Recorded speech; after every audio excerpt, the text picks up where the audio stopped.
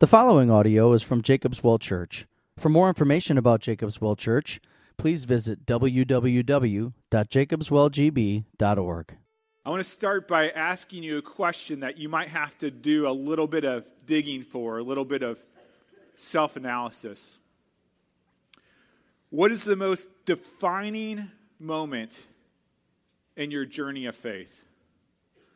What is the most defining moment in your journey of faith? What has been the pinnacle of your relationship with God? Maybe you might think about to the time where God had saved you, where he had revealed himself to you, where he showed you his grace and mercy and love, and you overjoyed in his presence. Maybe you think of a time where you went to a camp for a weekend or a week and felt so close to God that you could touch him. Maybe it was when you went on a mission trip in high school and God shattered all of your ideas of him in this little box. Maybe the pinnacle, the defining moment of your journey of faith was when you were a part of a great Bible study. In Hebrews chapter 11, it's a really interesting chapter because the author talks about the defining moments in the journey of the faith of the saints from the Old Testament. And as you look through Hebrews 11, it lists out these defining moments of the saints. It starts at the very beginning, and it says, by faith, Abel offered to God a more acceptable sacrifice. By faith, Enoch was taken up and did not see death. By faith, Noah built an ark when it didn't rain. By faith, Abraham followed the calling of God into a foreign land that he had never seen before. By faith, Sarah received power to conceive in her old age. By faith, Abraham offered Isaac as a sacrifice. This goes on for 33 verses talking about the defining moments and the journey of faith of God's people. And then it gets to Jacob. Guess what the defining moment is in the life of Jacob? If you're a Bible scholar, maybe you have a few guesses. We've talked about the life of Jacob in the past 2 years. Maybe it would be the time where he was at Bethel and God himself comes and talks to Jacob and he sees angels ascending and descending. Maybe that would be the pinnacle of his faith. Or maybe it would be when Jacob is coming back and he's coming back to see his brother Esau and he wrestles with an angel of the Lord until he blesses him, and then he gets his hip socket put out of place, and he is called Israel by God.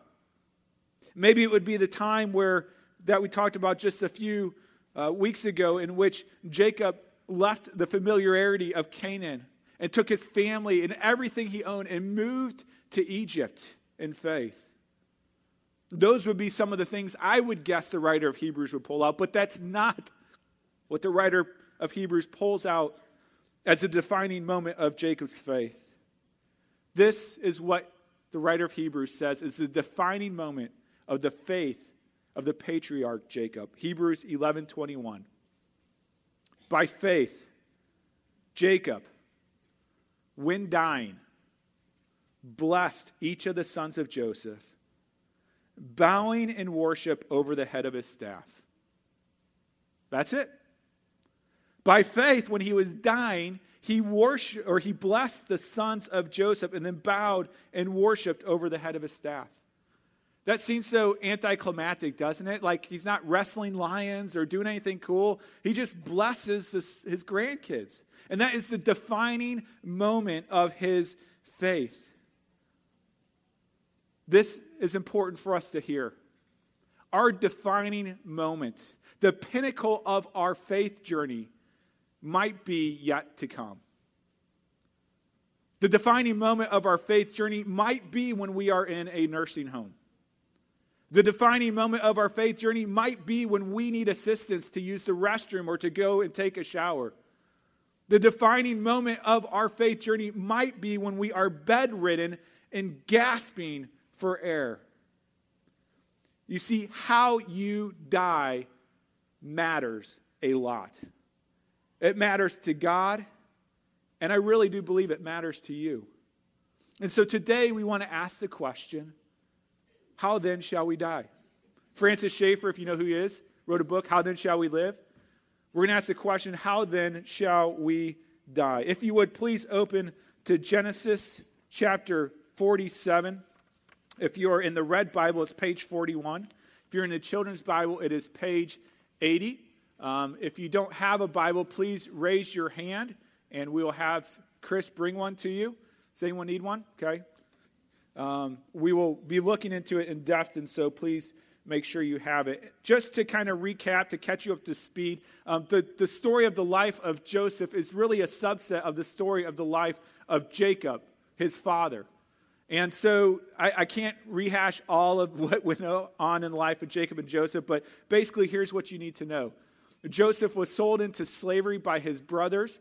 He went to Egypt. God raised him up to be the second most powerful man in Egypt. There was a famine in the land. Everyone was hungry. Everyone was coming to ask for food. Joseph was in charge of dispensing the food. Joseph's brothers come, who sold him into slavery. He gives them some tests to see if he can trust them, and he can. And he's granted them forgiveness, and so they're reconciled.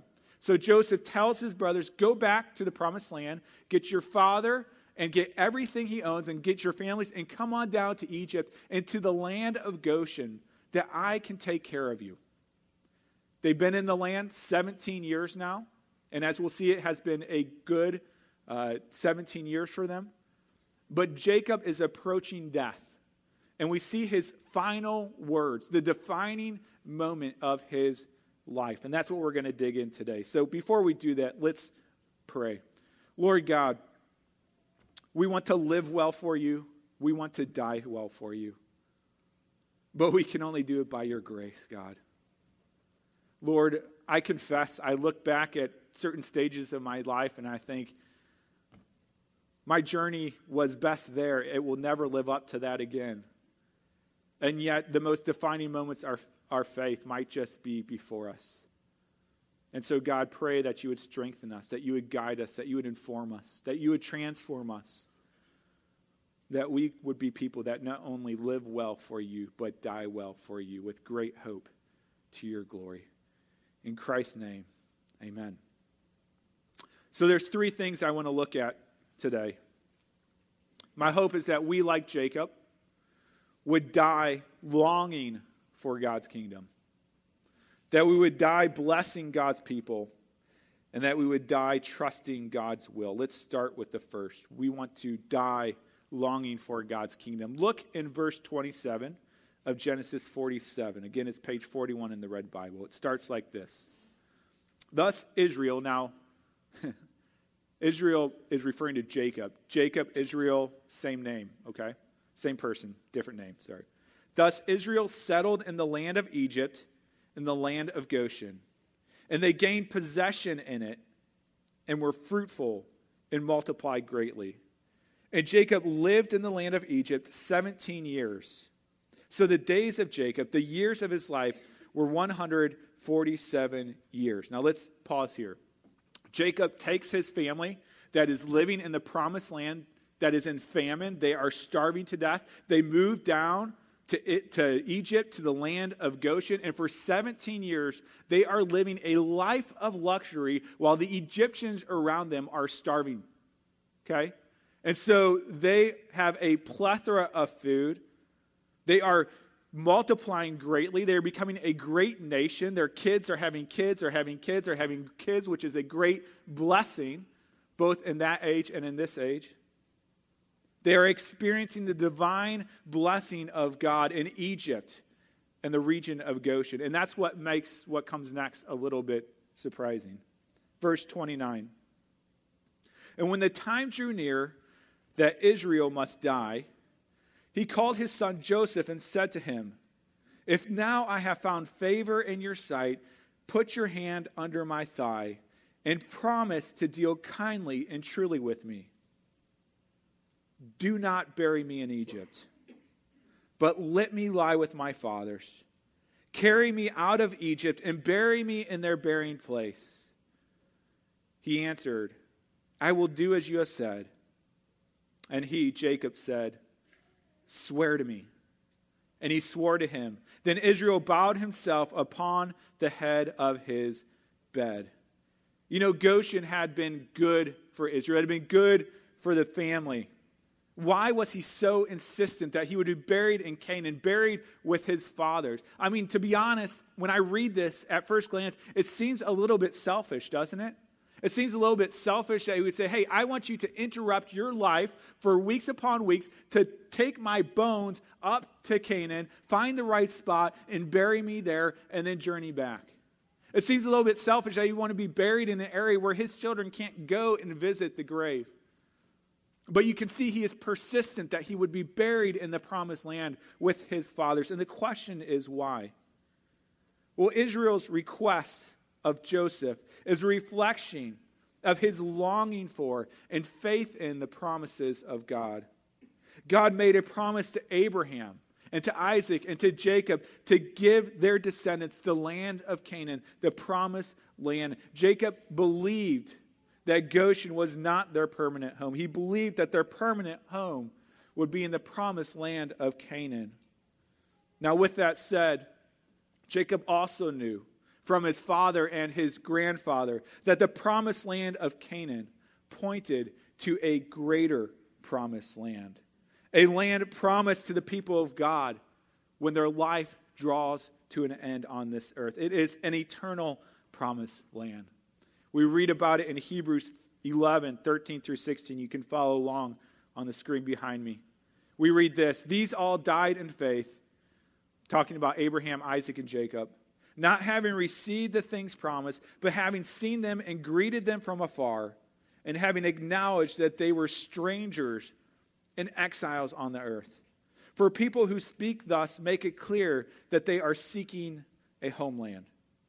If they had been thinking of that land from which they had gone out, they would have had opportunity to return. But as it is, they desire a better country, that is, a heavenly one.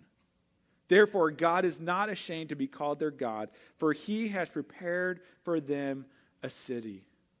Israel's longing for Canaan was a longing for the city of God, for the kingdom of God, for heaven. He wanted to be buried back in Canaan because it was a reminder that he was destined for a promised land that would never perish. Israel, who had the best the world had to offer in the land of Goshen, knew that it did not compare to the promised land that God had promised him. Last week I was doing a Bible time with my kids, and we do it as they're laying in bed, falling asleep, and we were looking at Romans 8:18, and it says this. It says, for I consider that the suffering of this present time are not worth comparing with the glory that is to be revealed to us. Me and my 7-year-old and 5-year-old boy were trying to unpack this passage, and we're trying to put it in terms that they would understand. So we started to put it in a food illustration because that's the Jackson boy love language. It's food. And so I asked him, that or football, and I asked him, I said, so Corbin, what is your least favorite food? Immediately he said rice. So, okay, great. What is your most favorite food? Immediately he said pizza. So I said, great. So if you had to eat one little piece of rice to get a week's worth of pizza, would it be worth it? And he hemmed and hawed a little bit. I'm like, what are you talking about? What the point I was trying to communicate, and I think you understand, is that a piece of rice is a distant memory to a child who has a buffet of pizza, right? I mean, it's not even worth comparing that piece of rice to that buffet of pizza.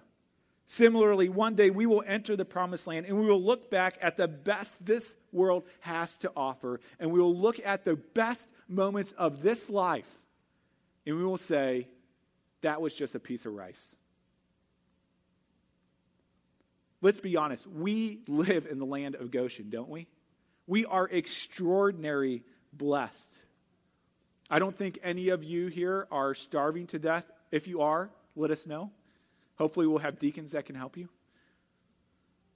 Everyone here has different clothes on their back than they had last week that I've seen, unless you forgot what you wore last week. Everyone here has a car that they can drive. Most of us live in nice houses. Some of us even have lake houses. Looking online, it was interesting. If you're here and you make over $13,700 a year, you're richer than 90% of the world. If you make $45,000 a year, you're richer than 99.43% of the world. If you make over $65,000, you're richer than 99.85% of the world. You're in the top 0.15% of the world economically. We live in the land of Goshen, don't we? We are so extraordinarily blessed by God. And these luxuries are nice. They're gifts from God. But compared to heaven, they're like a piece of rice. Have you become content with the riches of Goshen? Have you become content squeezing everything out of this life that you can to entertain yourself to death, buying whatever you can to make yourself happy, living for the weekend? Or do you realize that all of this is just a dim shadow compared to the promised land that is to come? You see, if we die longing for heaven, then it allows us to keep life's priorities, life's suffering, and life's riches in the proper perspective. My hope is that we would die longing, not content with the riches of Goshen, not grasping for the riches of Goshen, but die longing for the kingdom of God.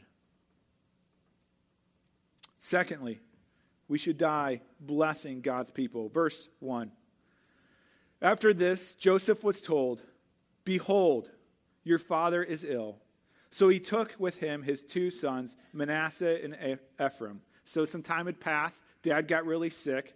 Joseph comes, brings his sons to say their final goodbyes. Verse 2. And it was told to Jacob, "Your son Joseph has come to you." Then Israel summoned his strength and sat up in bed. And Jacob said to Joseph, "God Almighty appeared to me at Luz in the land of Canaan and blessed me. And said to me, behold, I will make you fruitful and multiply you, and I will make of you a company of people, and will give this land to your offspring after you for an everlasting possession." In this passage, Jacob acknowledges that he has been blessed by God. It's the three promises that start with the letter P that we've talked about before. Do you remember them? God blesses Jacob with his presence. Jacob says, "God Almighty appeared to me at Luz and blessed me." God blesses Jacob with the people. He says, "Behold, I will make you fruitful and multiply you," talking about procreation. "And I will make of you a company of peoples." God also blesses them with a property. "I will give you this land to your offspring for you as an everlasting possession." And so Jacob acknowledges that he's been blessed by God. And then he's going to spend the rest of this chapter and most of next chapter blessing his children, blessing his grandchildren. But what we see here is Jacob acknowledges first and foremost that he can bless the younger generation because he has first and foremost been blessed by God. Jacob recalls the blessing of God because he knows that it is the foundation that allows him to bless others. And then something interesting happens. Speaking to his son Joseph, Jacob says this in verse 5. He says, "And now your two sons, who were born to you in the land of Egypt, before I came to you in Egypt, are mine. Ephraim and Manasseh shall be mine, as Reuben and Simeon are." Now, Joseph's two sons, Ephraim and Manasseh, are grown men. They're in their mid-20s. Joseph is probably approaching 50. And Jacob is expressing his intention to legally adopt his two grandchildren. And they will be as much his children as Reuben and Simeon, Jacob's blood children, are. And I know this may seem bizarre, but the reason why Jacob is adopting Joseph's two sons is that they might have an inheritance in the land, that they might become part of the 12 tribes of Israel. And through this, Joseph, in a way, will receive a double inheritance of the promised land. It goes on, verse 6. "And the children that you fathered after them shall be yours. They shall be called by the name of their brothers in their inheritance. As for me, when I came to Paddan, to my sorrow, Rachel died in the land of Canaan on the way, when there was still some distance to go to Ephrath, and I buried her I buried her there on the way to Ephrath, that is, Bethlehem. Jacob is just recalling his love for Joseph's mother, Rachel. Now, as it moves on, we need to understand that they're now entering into a legal adoption process, okay? Verse 8, when Israel saw Joseph's sons, he said, who are these? Now, it would be similar in a wedding. A pastor would say, who gives this woman to be married to this man? Her mother and I. Verse 9, Joseph said to his father, they are my sons, whom God has given me here. And he said, bring them to me, please, that I may bless them. Now the eyes of Israel were dim with age, so that he could not see. So Joseph brought them near him, and he kissed them and embraced them. And Israel said to Joseph, I never expected to see your face, and behold, God has let me see your offspring also. Jacob has brought Joseph and his sons to him. He's adopting Joseph's sons that he might bless them. And so the question is, how might we bless our children? How might we bless our grandchildren? How might we bless the younger generations of the church? We can't give them parcels of the promised land. At least I can't. Maybe you can. And so how can we bless the younger generations? How can we bless our children? Well, there are 4 things that Jacob displays here that I want to point out very quickly of how we can bless the younger generations. First, share your testimony. Jacob shares of how God appeared to him at Luz. This is probably Jacob's conversion story. If you are in Christ, you have a story to tell. Not only of how God has brought you to himself, but how throughout the years, God has been faithful to provide for you, to protect you, to show you his love and his grace. And as you have opportunity to share that with the younger generations, it is an encouragement to them. It is a reminder to them that God is nothing new, that God has been faithful throughout history, and he will continue to be faithful and gracious and generous throughout the rest of history. So we share our testimony. Secondly, we reassure God's promises. Jacob repeats to his children the promises of God, God's promised presence, his promised people, and a promised land. We too have similar promises. God promises his presence with us, that he will never leave us nor forsake us. God promises a people in the church, a community, a family to gather with, to worship God, to encourage, to support one another. And he gives us a promised land in heaven for all eternity. Younger generations are blessed when older generations remind us of God's promises and remind us and tell us the stories of his faithfulness throughout the decades. Thirdly, display your gratitude. Verse 11, and Israel said to Joseph, I never expected to see your face, and behold, God has let me see your offspring also. Gratitude is something that is very hard to fake, especially with family, isn't it? I don't know if you've noticed this, but as people grow older, they kind of go 3 different directions. Sometimes people grow bitter because they think life has cheated them out of what they deserve. Sometimes people grow proud of what they have accomplished in life, and they'll tell you all about their grandchildren all the time. And yet others grow thankful, knowing that everything that they have gotten, every good gift, is a gift from God. Every year we go on this men's retreat, and you saw the picture up there earlier, and we actually go and we combine with other churches in our denomination from Wisconsin. There's about 6 or 7 of them, and it is an amazing 24 hours every year. But one of my favorite things is going and being with the other churches, because we are a pretty young congregation for the most part. Lots of young families, young dads. And when we go to this conference, we get to be with men that are in their 70s and 80s and 90s. Men that still love Jesus. Do you know how encouraging it is to stand next to a man that is 80 years old worshiping Christ? How encouraging it is to sit with a man who has been through thick and thin of life and tells you God is faithful. You should hear what God has done in my life. The older generation can be a great encouragement, a great blessing to the younger generation. Fourth, pray for blessing. Verse 12, we haven't read this yet. Verse 12.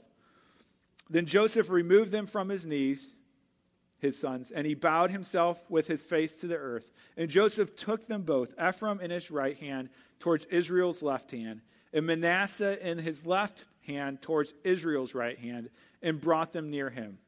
And Israel stretched out his right hand and laid it on the head of Ephraim, who was the younger, and his left hand on the head of Manasseh, crossing his hands, for Manasseh was the firstborn. Now, Israel crossing his hands is a very important point, and we'll get back to it later, but I want to focus on verse 15 and 16 for now, because this is a rich blessing. It could be an entire sermon, and so listen closely. Verse 15.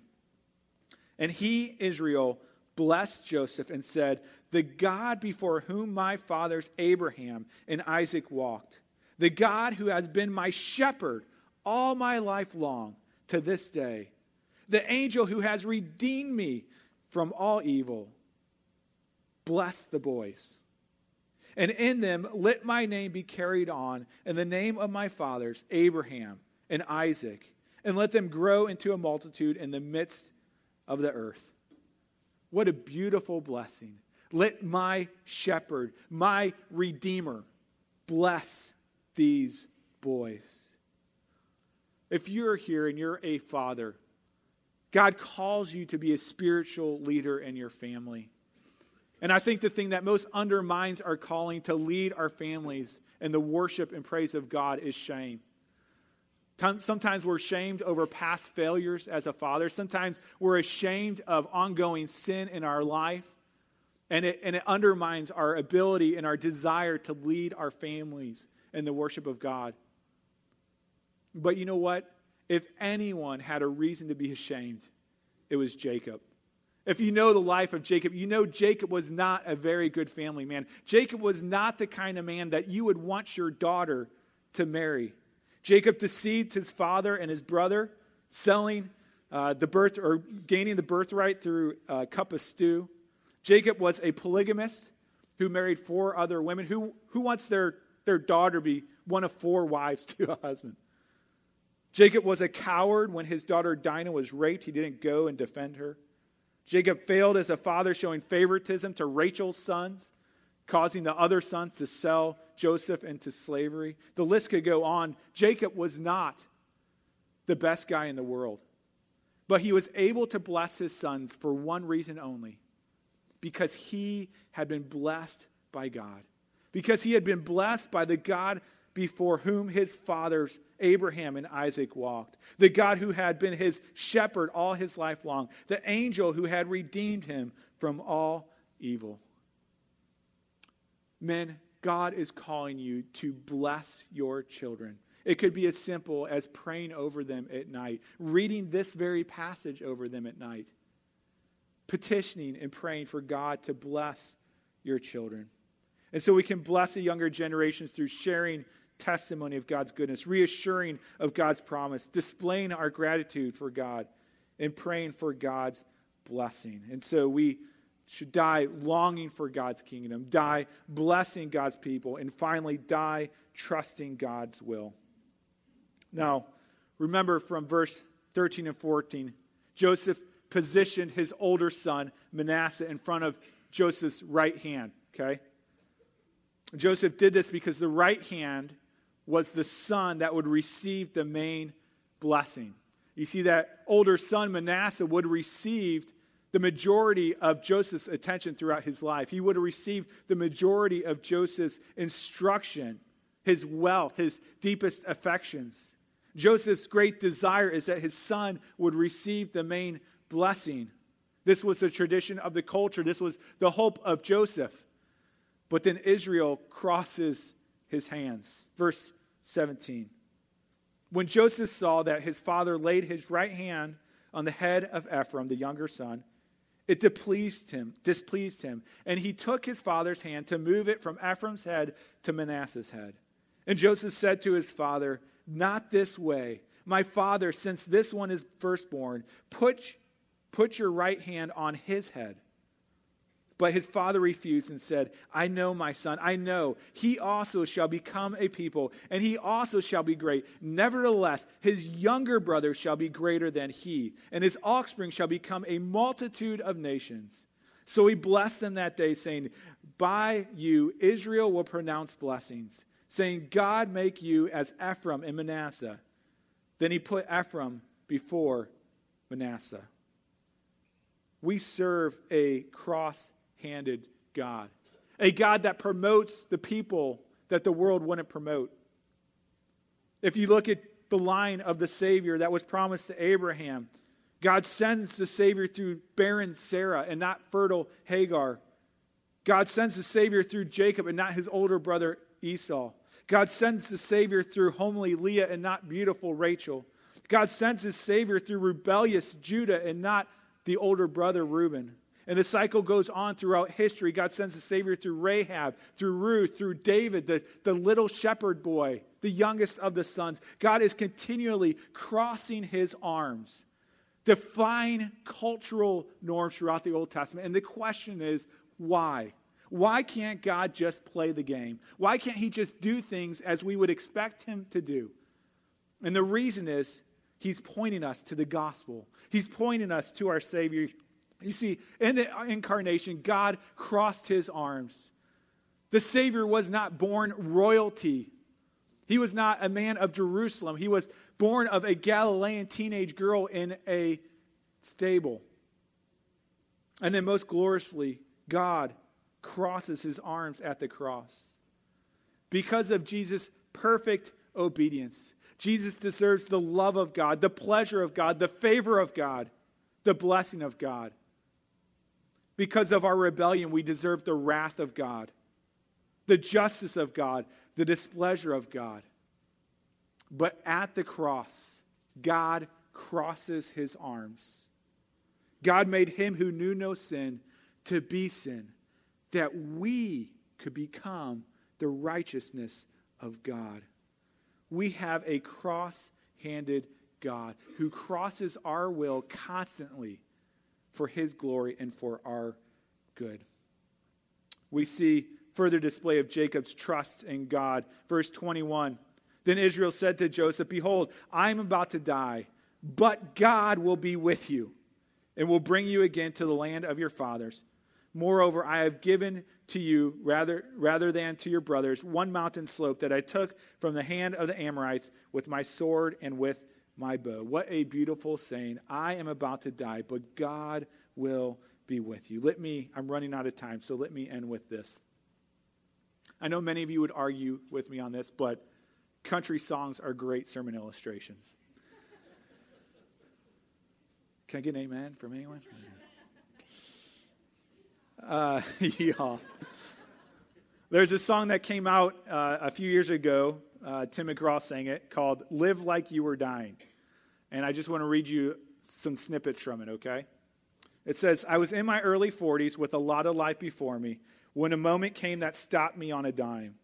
I spent most of the next days looking at the x-rays, talking about the options, and talking about sweet time. I asked him when it sank in that this might really be the real end. How's it hit you when you get that kind of news?